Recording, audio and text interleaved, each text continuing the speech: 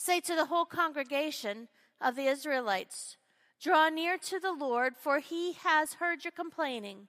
And as Aaron spoke to the whole congregation of the Israelites, they looked toward the wilderness, and the glory of the Lord appeared in the cloud. And the Lord spoke to Moses, I have heard the complaining of the Israelites. Say to them, at twilight you shall eat meat, and in the morning you shall have your fill of bread, and then you shall know that I am the Lord your God. In the evening quails came up and covered the camp, and in the morning there was a layer of dew around the camp. And when the layer of dew lifted, there on the surface of the wilderness was a fine, flaky substance, as fine as the frost on the ground. And when the Israelites saw it, they said to one another, what is it? For they did not know what it was. And Moses said to them, it is the bread that the Lord has given you to eat. And then from 2 Corinthians 9, 6 through 15. The point is, the one who sows sparingly will also reap sparingly, and the one who sows bountifully will also reap bountifully.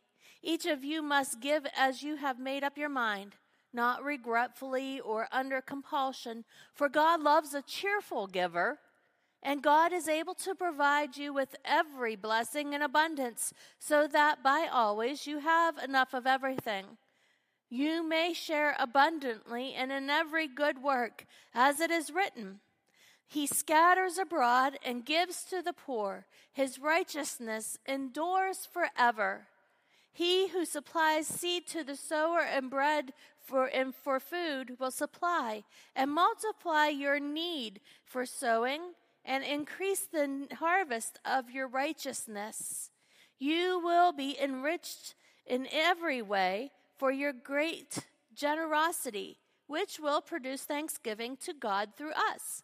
For the rendering of this ministry not only supplies the needs of the saints, but also overflows with many thanksgivings to God. Through the testing of this ministry, you glorify God by your obedience and to the obedience to the confession of the gospel of Christ, and by your generosity of your partnership with them and with all others, while they long for you and pray for you because of the surpassing grace of God that he has given you. Thanks be to God for his incredible gift. This is the word of God for the people of God. Thanks be to God. You know, this morning, we are starting this stewardship campaign, this stewardship time of learning, this stewardship time of thinking about who we are in Christ. And sometimes, well, it's just hard to think about stewardship. And I've got to admit, when I was younger, I didn't like to think about stewardship. I mean, there were times that I was barely making enough to put food on the table. There were times that I felt like I was stretched so thin that, well, I didn't know if I was coming or going or anything else. And I've got to admit, this probably is not my favorite topic to preach on either. But I do like to follow the rules, right? I'm one of those rule follower kinds of people. And I like to, well, I don't like to get in trouble. And so while I don't like to get in trouble, I do realize that there are different motivations for giving. And as I just mentioned, I don't like to be in trouble. So sometimes I have guilt. I have guilt about not giving enough. Or have I done enough? Or have I supplied enough? And it seems like sometimes my treasure chest is running on empty, you know? I don't hear the jingles of my talents or the jingles of, well, change or money. But God said that he loves a cheerful giver. Whew. Well, that might take away some of my attitude. You know, guilt can be effective in bringing us to God. And maybe signing that final little loop of my name on a check, or hitting that last button on the app to make sure I gave. Well, it feels good to have that chore done for the day. You ever make it feel like a chore to you? Well, you know, there are some things in life we just hate to do. My thing that I hate to do as a chore are clean toilets. I hate it, right? I mean, I bet you all hate it, but it's something that needs to be done. Now, there are other motivations, though, for giving, because, well, in the Bible, God said to us we ought to give. We ought to give. Well, that sounds good, but why should we ought to give, right? I mean, when we ought to give, we know that it's because we're giving to something that is good. Did you ever notice anymore that when people pass away, and maybe it's because I'm in my middle age, and maybe it's because I'm a pastor, but I read the obituaries now. I know, as we get older, we all start to read the obituaries. It's weird. And for those of you who are younger, I am sorry for that, but it'll come to you too. And when I read the obituaries, anymore we don't seem to see that people are asking to give back to their congregations. Did you ever notice that? Now, I don't have anything against puppy dogs. I don't have anything against kitty cats. Humane societies are great things to give to. However, I think God is my top priority. And when I ask somebody if they want to remember me, if they want to do something that can change the world, they need to remember God. So if you ought to give, if you should give, wouldn't that be the most likely place? Because, wait a minute, shouldn't the church be the one that's taking care of other people? I mean, that seems to be part of the mission of this church. We take care of people who find themselves hungry, right? We take care of people who want to learn more about God. We take care of people who are wanting to change their life and break free from addiction. We find all kinds of ways to change. And yet sometimes change is hard. Now we hear about this from those goofy Israelites who are whining and complaining to God once again. You want to see classical whiners and complainers. You know, this wasn't new to this century or to our generation.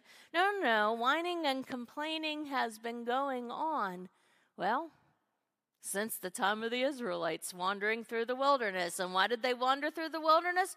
Because they were whiners and complainers. And yet God loved them so much that he was going to make sure that they had all of their needs cared for. So he gave them meat. He gave them food.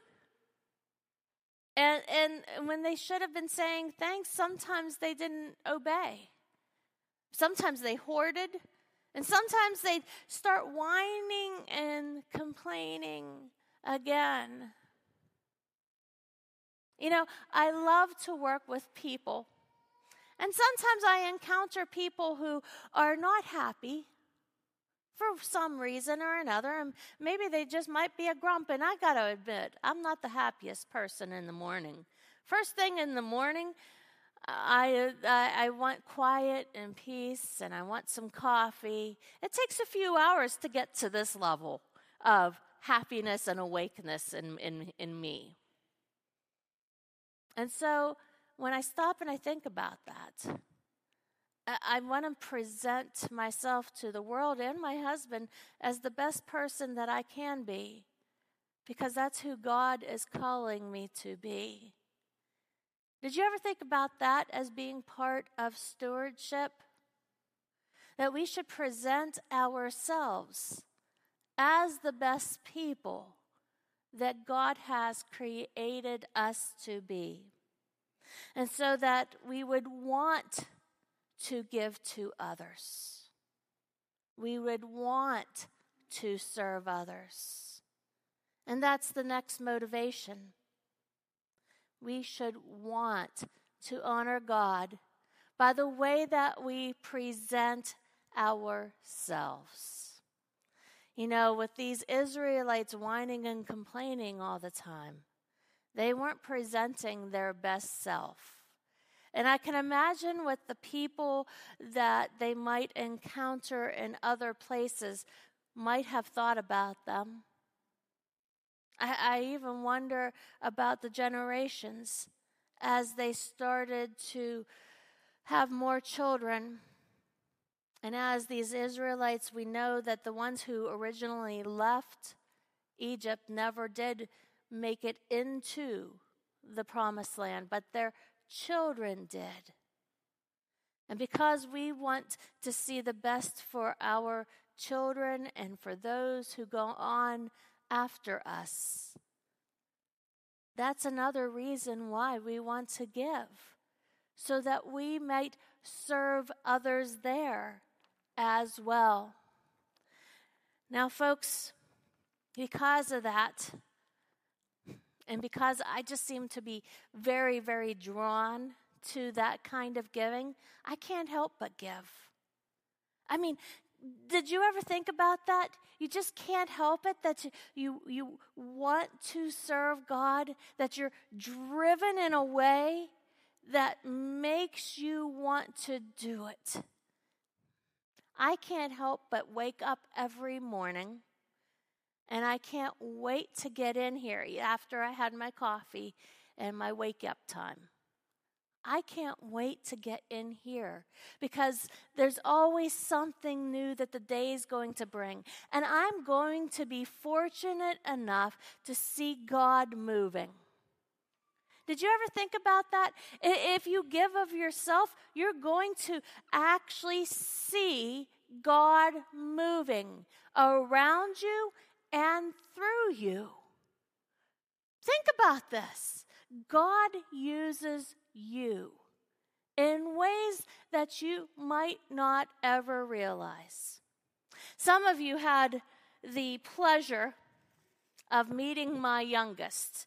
Now, when my youngest was very young, he was one of the only children that we had in church. But he took his job very seriously. Oh, it was a self-appointed job that he had.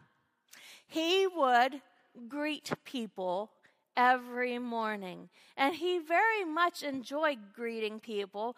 The youngest of my children, he's kind of like a sunshine, kind of happy-go-lucky personality, and he would go up and down every pew, shaking people's hands and telling them good morning and that he was glad to see them here. And one morning, as a matter of fact, he was about 4 years old. He had a stool in the bathroom that he used so he could brush his teeth. And I caught him standing on the stool one Sunday morning practicing, "Good morning, how are you today? I'm glad you're here."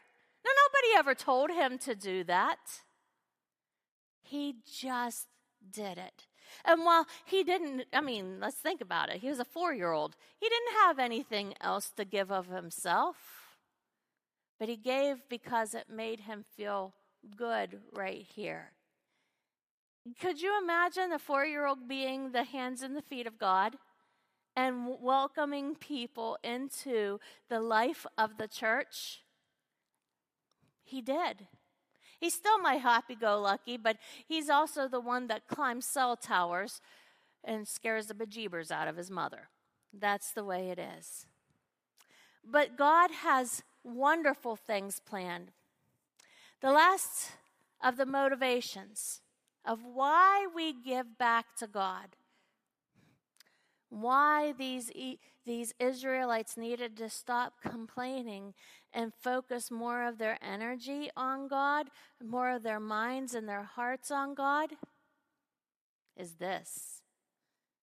We do it out of being able to worship God, not just by being here, while it is very important that we are all together today, but because we are the caretakers of this world. That's what God has assigned us to be. That's what He told us in Genesis. We're supposed to be caretaking of this world, of each other, and we're supposed to do it as a form of worshiping God. Now, while we're here worshiping today, does all the things that you do you do it in the honor and glory of God? Now, I got to admit, there are times that I don't do as well as I should or could as well. I was doing a good bit of whining and complaining over these past couple days as our flight got canceled to go see my husband's sister. Well, we went to her funeral yesterday. And then when we got our new flight, there was no car. And there was no car the next morning. And the next thing you know, I kid you not, I rented a U-Haul van, and that's how we got to the funeral. Now, I was glad just to be able to do that. There's pictures. My husband took pictures of us in the U-Haul van. We did it. And then we got back to the airport in time to catch the flight to take off. And then we got a bolt actually, in our tire on the way home from the airport last night. Now, in all those things, we could have been boo-hooing.